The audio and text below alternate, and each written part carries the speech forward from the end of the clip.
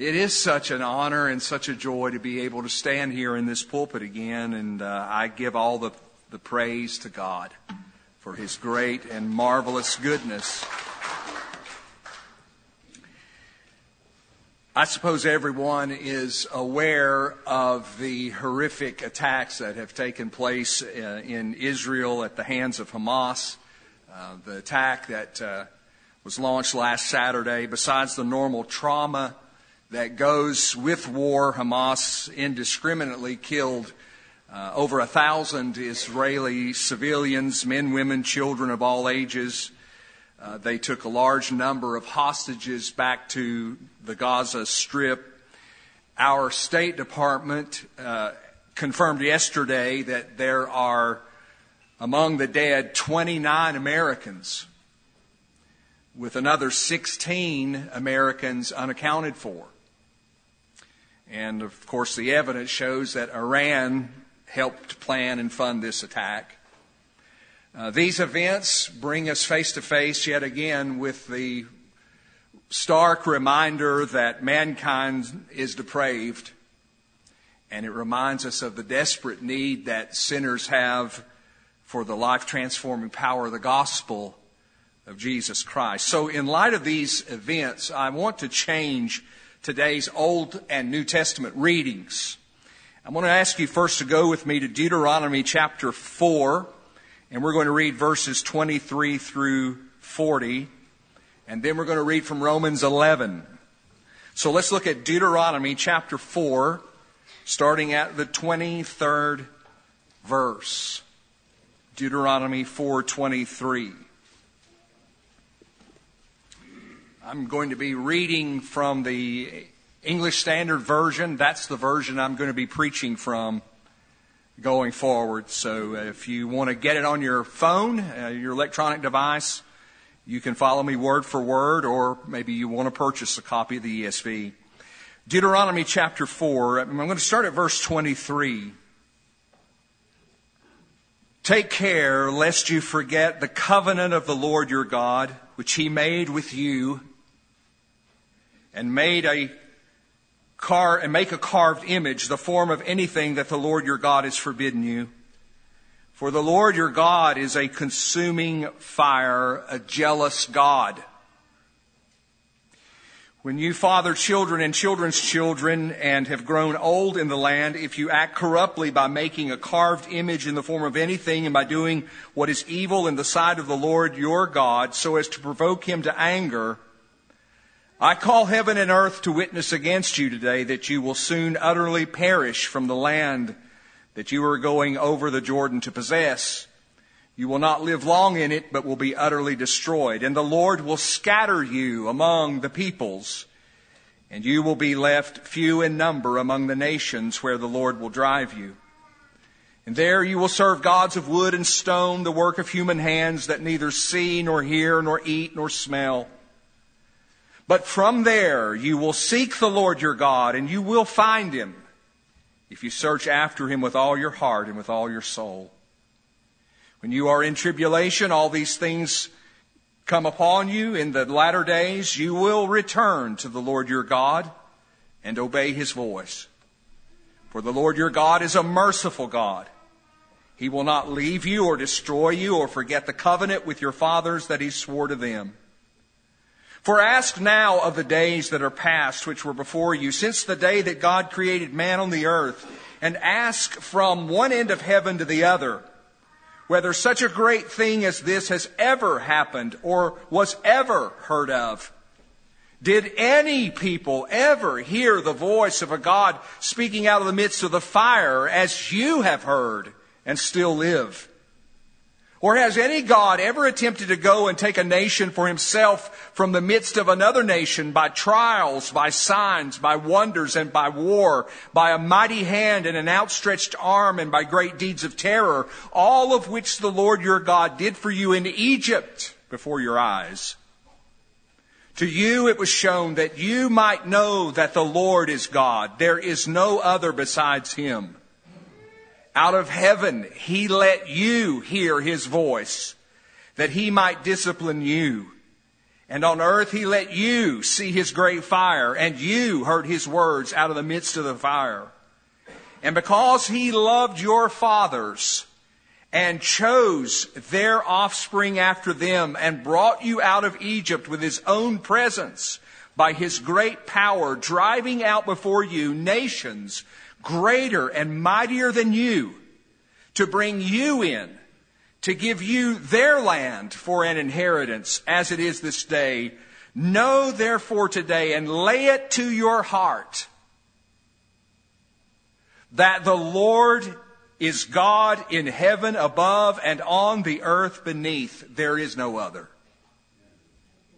Therefore you shall keep his statutes and his commandments, which I command you today, that it may go well with you and with your children after you, and that you may prolong your days in the land that the Lord your God is giving you for all time.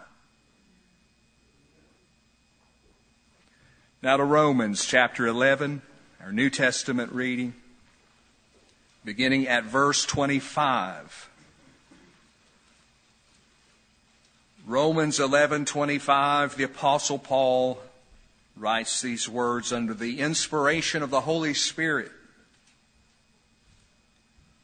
He tells the church, lest you be wise in your own sight. I do not want you to be unaware of this mystery, brothers. A partial hardening has come upon Israel until the fullness of the Gentiles has come in. And in this way, all Israel will be saved, as it is written, the deliverer will come from Zion. He will banish ungodliness from Jacob.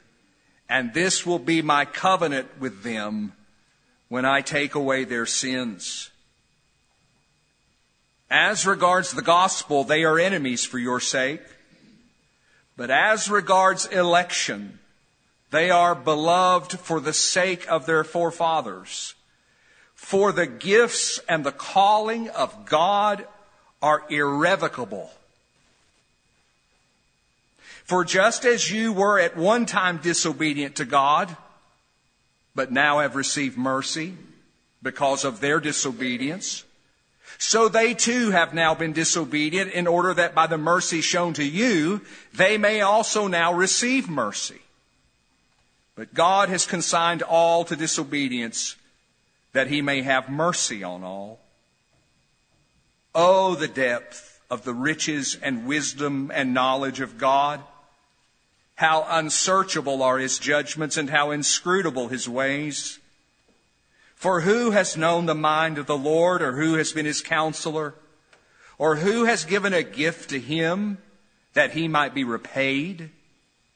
For from him and through him and to him are all things. To him be glory forever. Amen. Let's pray. Heavenly Father, you make plain in your word that you love your covenant people Israel, providing through Abraham's descendants the Messiah, our Lord Jesus Christ. And your word also makes plain that we are to pray for the peace of Jerusalem. Oh God, how we do want peace there instead of conflict, instead of violence. But we believe that the main thing we're praying for in praying for Jerusalem's peace is the return of Jesus, the Messiah, to earth, when he will rule the nations with a rod of iron, and these terrorist attacks will be gone forever. Hasten the day, Heavenly Father. According to your great mercy, we ask you now that you would frustrate the evil efforts of the attackers and their sponsors and put them down. Protect and comfort those who've been impacted by these attacks. We pray for the families of those killed, those injured, and those who have been taken hostage. We cannot imagine it. Deliver those who've been taken hostage, we ask. Protect the men and women of Israel's defense forces, some of whom are our own brothers and sisters in Christ. Guard over their loved ones in their absence and strengthen them for the difficult days that are ahead. Provide safety and blessing for the Messianic assemblies and the Christian ministry organizations in Israel. Give Israel's political and military leaders wisdom as they plan and lead the response to these horrific attacks. And Father, guard over the life of every American soldier who may also become involved in this conflict before it's over. We pray, God, that this region, which has known such terrible violence for so long, will soon know peace. Use this awful moment in Israel's history to awaken many to the truth of the gospel and bring many to faith in Jesus. Help believing soldiers and believing hostages to share the life-transforming message of the gospel with those around them. And then finally, Father, we pray broadly for those Jews and Palestinians who've been impacted by these horrific events. Oh God, we ask you to have mercy. And we ask it in Jesus' name and for his sake. Amen. I want to say a special word of thanks to my son Jacob, who came this morning to play the guitar. Jacob, that sounded wonderful. That resonator guitar you're playing sounds really good. Yeah, it's the first time I've really gotten to hear it, and it had a really nice mix, Joseph. Y'all did a good job this morning. Thank you, brothers. Well, last Sunday was absolutely amazing. I haven't the words to express. There were so many kindnesses that were shown us. The meal last Sunday was incredible. It was a spread like I don't know that I've ever seen here at the church. It was amazing. Y'all did such a marvelous job. I enjoyed reading the cards that you wrote and gave to us. That meant so much. There were some really precious things that were said there. And then I wanted to say a special thank you to the anonymous someone who wrote on a white envelope gas money and included it in there. I appreciated the gas money to Chattanooga and back. That was really kind, whoever gave it. I also wanted to say a special word of appreciation to our senior members who battled so hard. Some of them particularly really battled physically just to get here last Sunday. And Sister Betty is back again today. You know, yes. Satan will throw up all kinds of obstacles and then turn minor things into hindrances, but he'll sure try to use physical limitations as well to keep us away. I'll never forget a man named Don.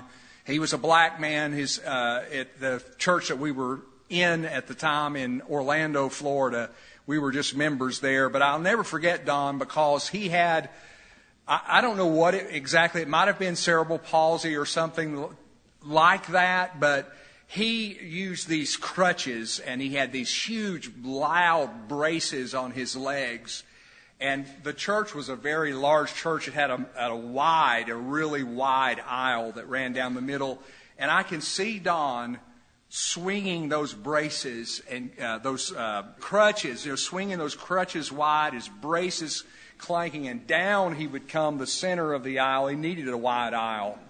But he did not let it stop him.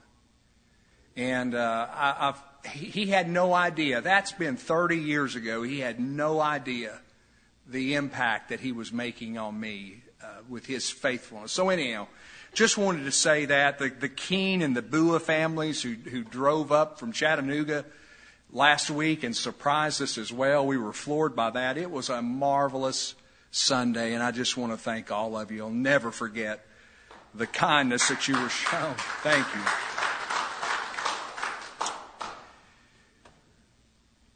Well, now begins the nitty-gritty, down in the dirt work of rebuilding.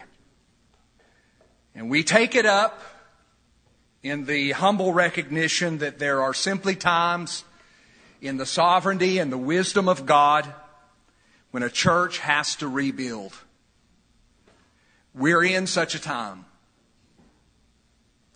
To which we say with Eli, the priest of God, at the tabernacle in Shiloh, "It is the Lord.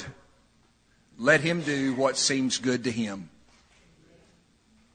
And to which we exclaim in worship, "Not to us, O Lord, not to us, but to your name give glory, for the sake of your steadfast love and your faithfulness." I just want to assure you, brothers and sisters, of this one thing as we begin this work of rebuilding. We can do this. And we can do it because God can do it. You remember His word last week as we looked at Isaiah 43:19? He said, "Behold, I am doing a new thing." Who's doing the new thing? God is doing the new thing. Now it springs forth. Do you not perceive it? The God of heaven is the one who is doing the new thing, which gels, by the way, with Revelation 21:5, doesn't it? I'm going to turn to Revelation 21:5. I'm right there at it, and I read these words.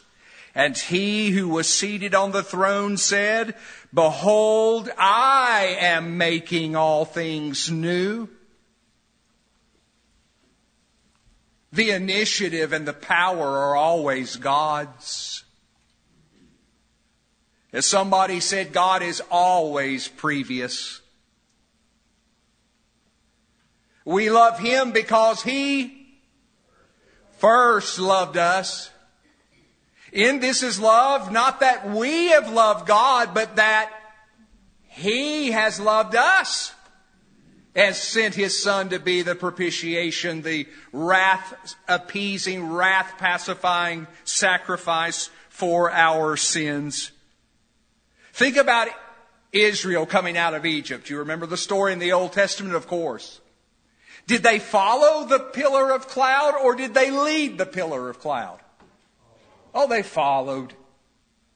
Exodus 13:21, "And the Lord went before them by day in a pillar of cloud to lead them along the way, and by night in a pillar of fire to give them light, that they might travel by day and by night." You see, brothers and sisters, the initiative and the power are always God's. They belong to Him. Which means we can rebuild this church because God can. Now, in case there might be one among us who privately harbors some doubts, there's a question that begins Genesis 18:14, and I would like somebody to read big and loud that question that begins Genesis 18:14. And I'm going to need your help here real quickly, or the service is going to extend by about 10 minutes. So I need you to read them when you hear them, okay? Genesis 18:14 has a question. What's the question?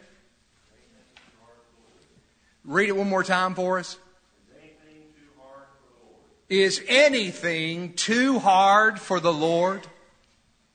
All right? No. The angel Gabriel tells Mary something in Luke 1:37. Somebody read Luke 1:37.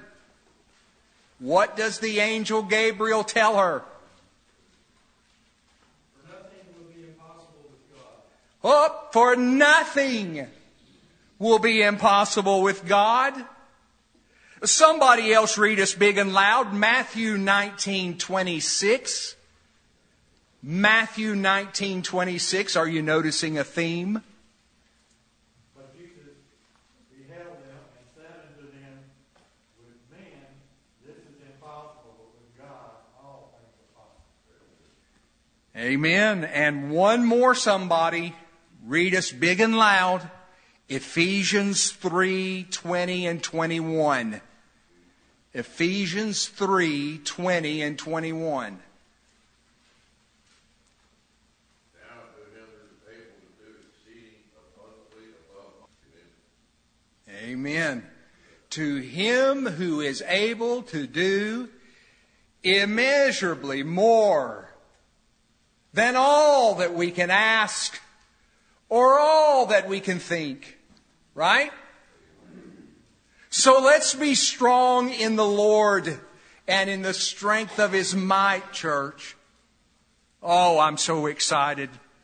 Now, I want to talk about the two primary resources that we need for rebuilding, and then look at an illustrative text this morning in Matthew chapter 9. Then next week, it's back to verse by verse study in the book of 1 Corinthians. We're going to make our way through 1 Corinthians. We'll go verse by verse to hear the Word of God. And wow, I don't know why, but I've had 1 Corinthians on my mind for months. So we're going to go there, 1 Corinthians, starting next Sunday. I hope you will tell somebody and be prepared to dig in. For the work of rebuilding, what resources do we need? Number one, we need the Word of God. The Word of God. Because God's Word is a reviving Word, right? It reanimates, it refreshes, it brings the soul back to action. Psalm 19:7 says, the law of the Lord is perfect. So you may know, reviving the soul. God's Word is a reviving Word. God's Word is a resurrecting Word. In Luke chapter 7, there's this poignant scene. I've read it so many times at funerals. I may even be reading it tomorrow. I'm not sure yet. When we do Sister Judy Humphrey's graveside service tomorrow, I'm just happened to think of that. While you're turn to Luke 7:11, would you? Luke 7:11. Sister Judy would come here on Wednesdays. She loved the Wednesday morning Bible studies that we had and was so faithful to them. And Sister Donna would bring her in, and it was tough for Judy to be able to get here. She loved going out and eating with everybody after we were done. Just a precious woman in Christ, and we'll be having her graveside service tomorrow at 2. So I hope you will remember that family. Oh, but the Word here is a resurrecting Word. It brings to life again what was dead. Soon afterward, he went to a town called Nain, and his disciples and a great crowd went with him. As he drew near to the gate of the town, behold, a man who had died was being carried out, the only son of his mother, and she was a widow. And a considerable crowd from the town was with her. And when the Lord saw her, He had compassion on her and said to her, do not weep. Then he came up and touched the bier. The bier was an open coffin. It's like a board. And they would place the body on the board to carry the body. And the bearers stood still. And he said, young man, I say to you, arise. That's the Word.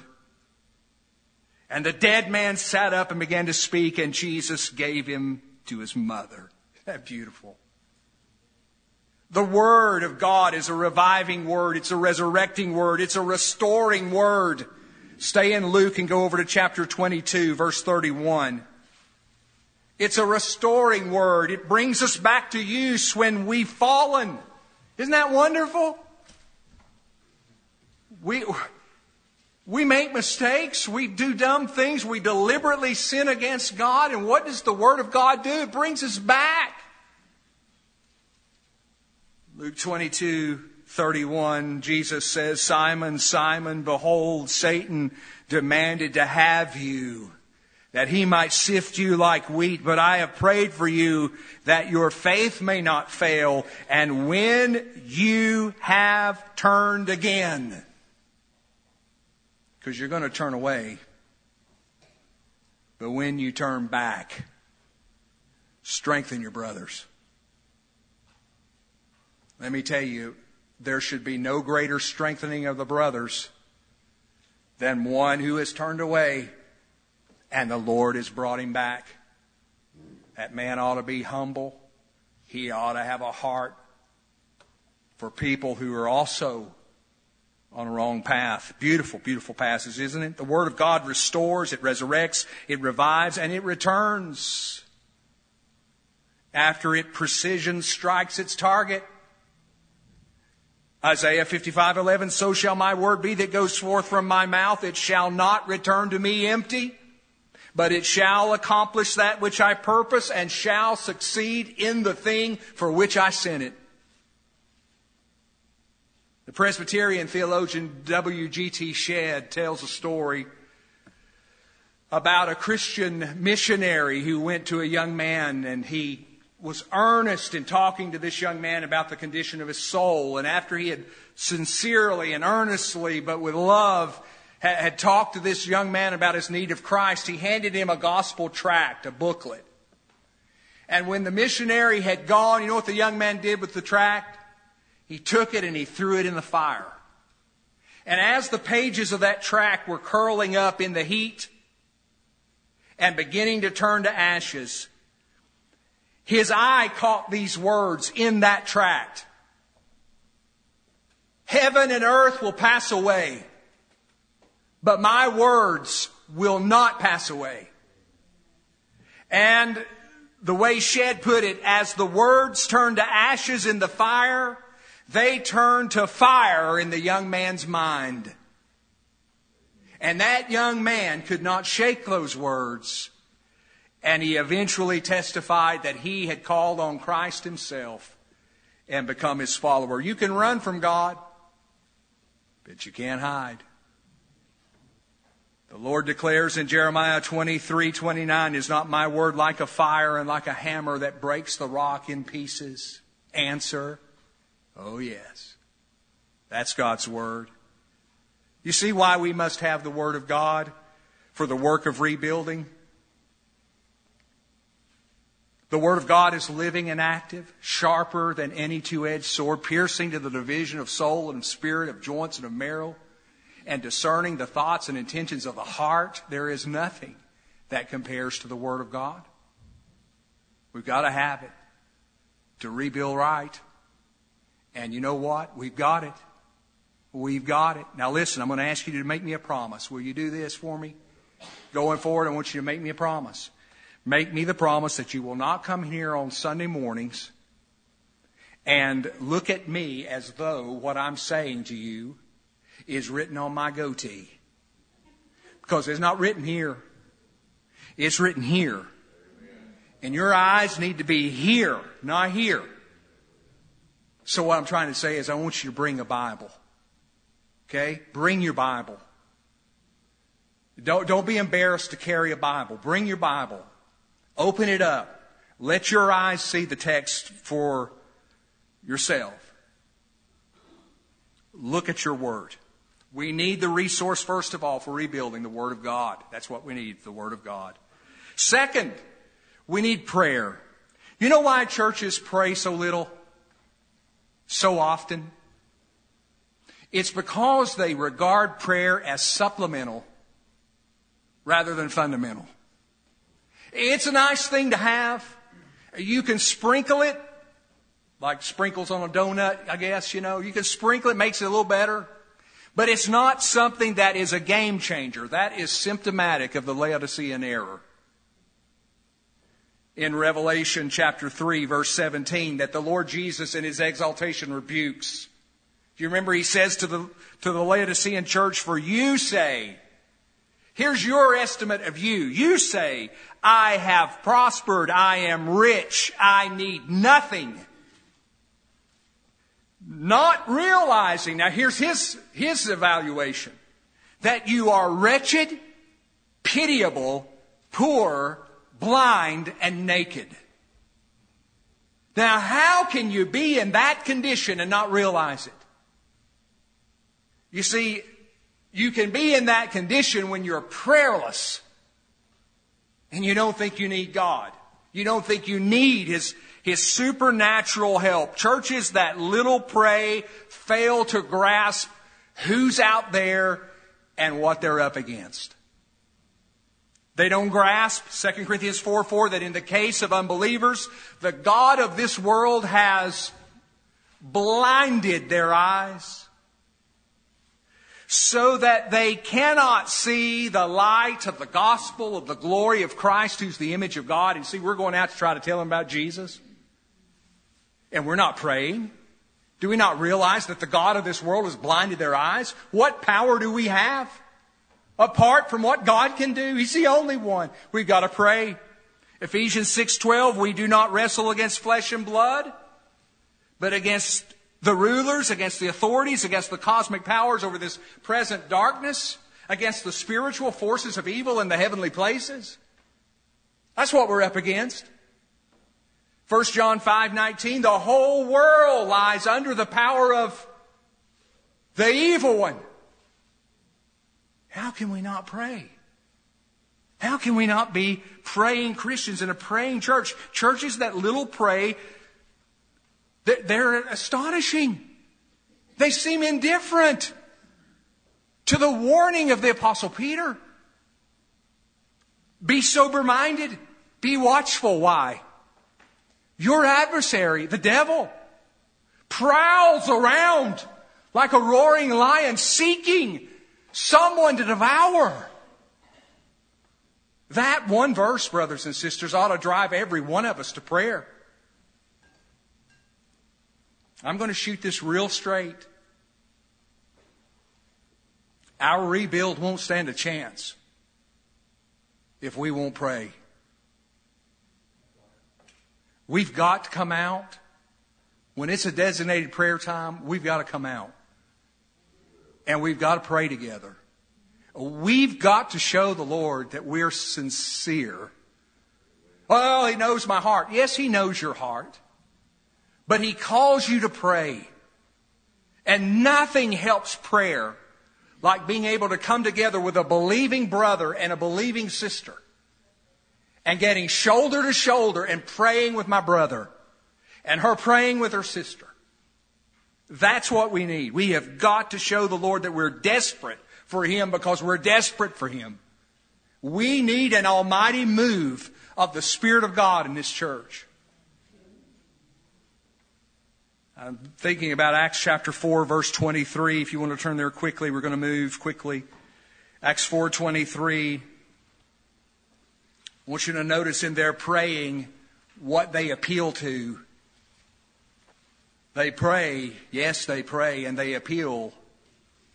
Listen to this. Acts 4:23. They've been threatened. Peter and John threatened. They were released. They went to their friends. And they reported what the chief priests and the elders had said to them. And when they heard it, they lifted their voices together to God and said, now this is prayer. They said, Sovereign Lord, who made the heaven and the earth and the sea and everything in them, who through the mouth of our father David, your servant, said by the Holy Spirit, why did the Gentiles rage and the peoples plot in vain? The kings of the earth set themselves and the rulers were gathered together against the Lord and against His anointed. That's the word of God they're quoting.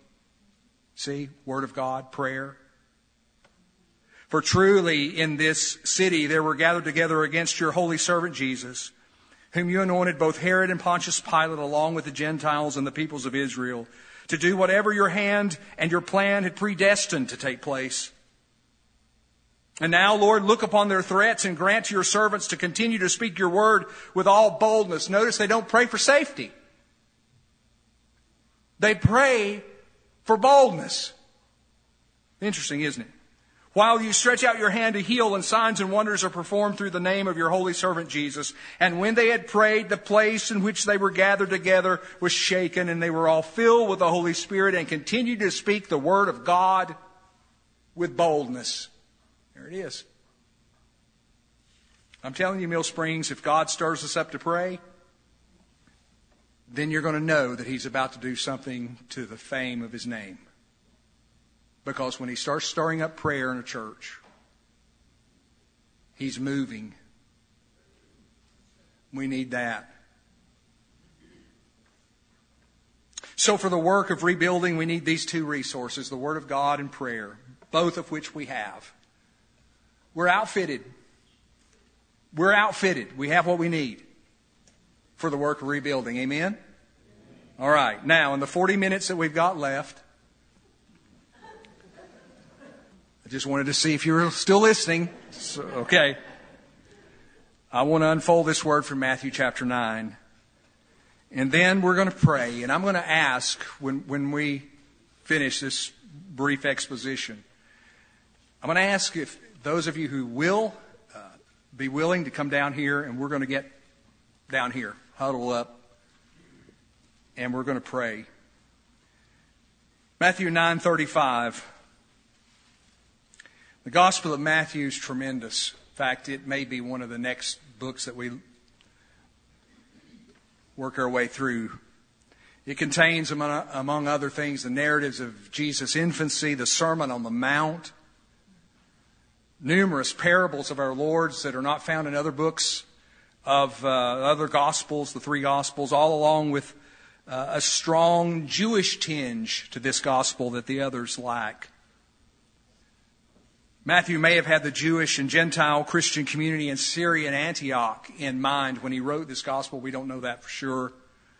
What we do know for sure is that the Gospel of Matthew shows us Jesus as the Jewish nation's long-awaited Messiah who stresses two resources, the Word of God and prayer. This text before us summarizes the heart of his ministry in Galilee, and it begins what's known as Jesus' third Galilean circuit, likely the last as well. Listen to it, verse 35. And Jesus went throughout all the cities and villages. That would be the cities and villages of Galilee. Many poor, many obscure locales. He went to flyover country, we'd say. And he was teaching in their synagogues, these Jewish gathering places for worship and study. And note, he's giving instruction in the Word of God. Do you see it? It's there. And proclaiming the gospel of the kingdom, his words and his works, declaring his messiahship. And he was healing every disease and every affliction. You see how he stands apart from the charlatans today? No case was too difficult. No case too advanced. He was doing good to souls. He was doing good to bodies in whatever condition he found them. And these miracles were confirming who he was. They were confirming what he was doing and teaching. Verse 36, when he saw the crowds, he had compassion for them because they were harassed and helpless. Literally, they were mangled and cast down. You could even translate that first verb as flayed, skinned. And that was because of the wretchedness of being in the hands of the scribes and the Pharisees. He saw them like sheep without a shepherd. Sheep, as one said, who are limping, matted, and beat up from one desperation to another. Barnes comments beautifully, Jesus compares the crowds to sheep wandering without a shepherd. Judea was a land of flocks and herds. The faithful shepherd by day and by night was with his flock. He defended it. He made it to lie down in green pastures. He led it beside still waters. Without his care, the sheep would stray away. They were in danger of wild beasts. They panted in the summer sun and didn't know where the cooling shade and stream were to be found. So it is said the Savior, with this people. It's with this people that way. No wonder the compassionate Redeemer was moved with pity. Verse 37. Then he said to his disciples, his students. That's what a disciple is, a student. In a learning relationship with Christ. He said to his disciples, the harvest is plentiful. Speaking of the extensive needs of Israel's distressed and downcast people. The harvest is plentiful, but the laborers are few. Therefore do what? Verse 38. Therefore, pray. Pray. There it is. Pray earnestly to the Lord of the harvest, to the sovereign God, to send out laborers, literally to thrust out workers, missionaries, evangelists, teachers, disciplers, to send out laborers into His harvest, to bring people in discipled faith in Christ. Isn't it interesting that the very thing that the world mocks as useless, prayer, is the very thing Jesus calls for first as imperative. Pray, He says, for laborers, for workers. It's not a very glamorous word, is it? He doesn't say pray for experts, pray for professionals, pray for highly skilled specialists. He just says pray for workers, laborers, ordinary people. And notice that the work to be done in the field is not the work of sowing. What is it? Harvest. It's the work of reaping. The harvest is there. Go get it. That's what He's saying. Last year, some of you may recall that we'd begun singing an old hymn on Wednesday nights and on Wednesdays and Sunday nights, called Little as Much When God is in It. You know that one? In the harvest field now ripened, there's a work for all to do. Hark, the Master's voice is calling to the harvest, calling you. Little as much when God is in it. Brothers and sisters, in the work of rebuilding this church, we're going to need to do more than sing about the harvest. We got to go get it. We're going to need to pray for men and women and young people and children. Oh, these children. They're some of the best representatives of the faith that we have. They know how to talk to others, and they'll do it. We need to pray for us to get a real burden for the harvest and then go out and start bringing it in. Because if you look at the next chapter, we won't take time to read the verses, but you know what Jesus does? He calls 12 disciples and He sends them out. See verse 5? These 12 Jesus sent out. He says, pray, go. We've always got to pray, church, but there comes a time when prayer's got to be married to effort. And that's it. The Word of God and prayer, the two resources that we need for rebuilding right for the harvest. I dare not close without one final thought. Maybe it's not just a church that needs rebuilding. Maybe it's your life that needs rebuilding. Well, let me tell you what. Jesus is an expert with ruins. He knows how to take a life of ruins and rebuild it. You need to call on Him. You need to ask His mercy. And oh, He'll be merciful to you, and He will help you.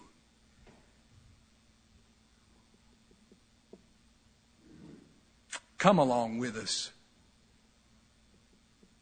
If you need some rebuilding, we do too. Come with us. Lend a hand. To God be the glory.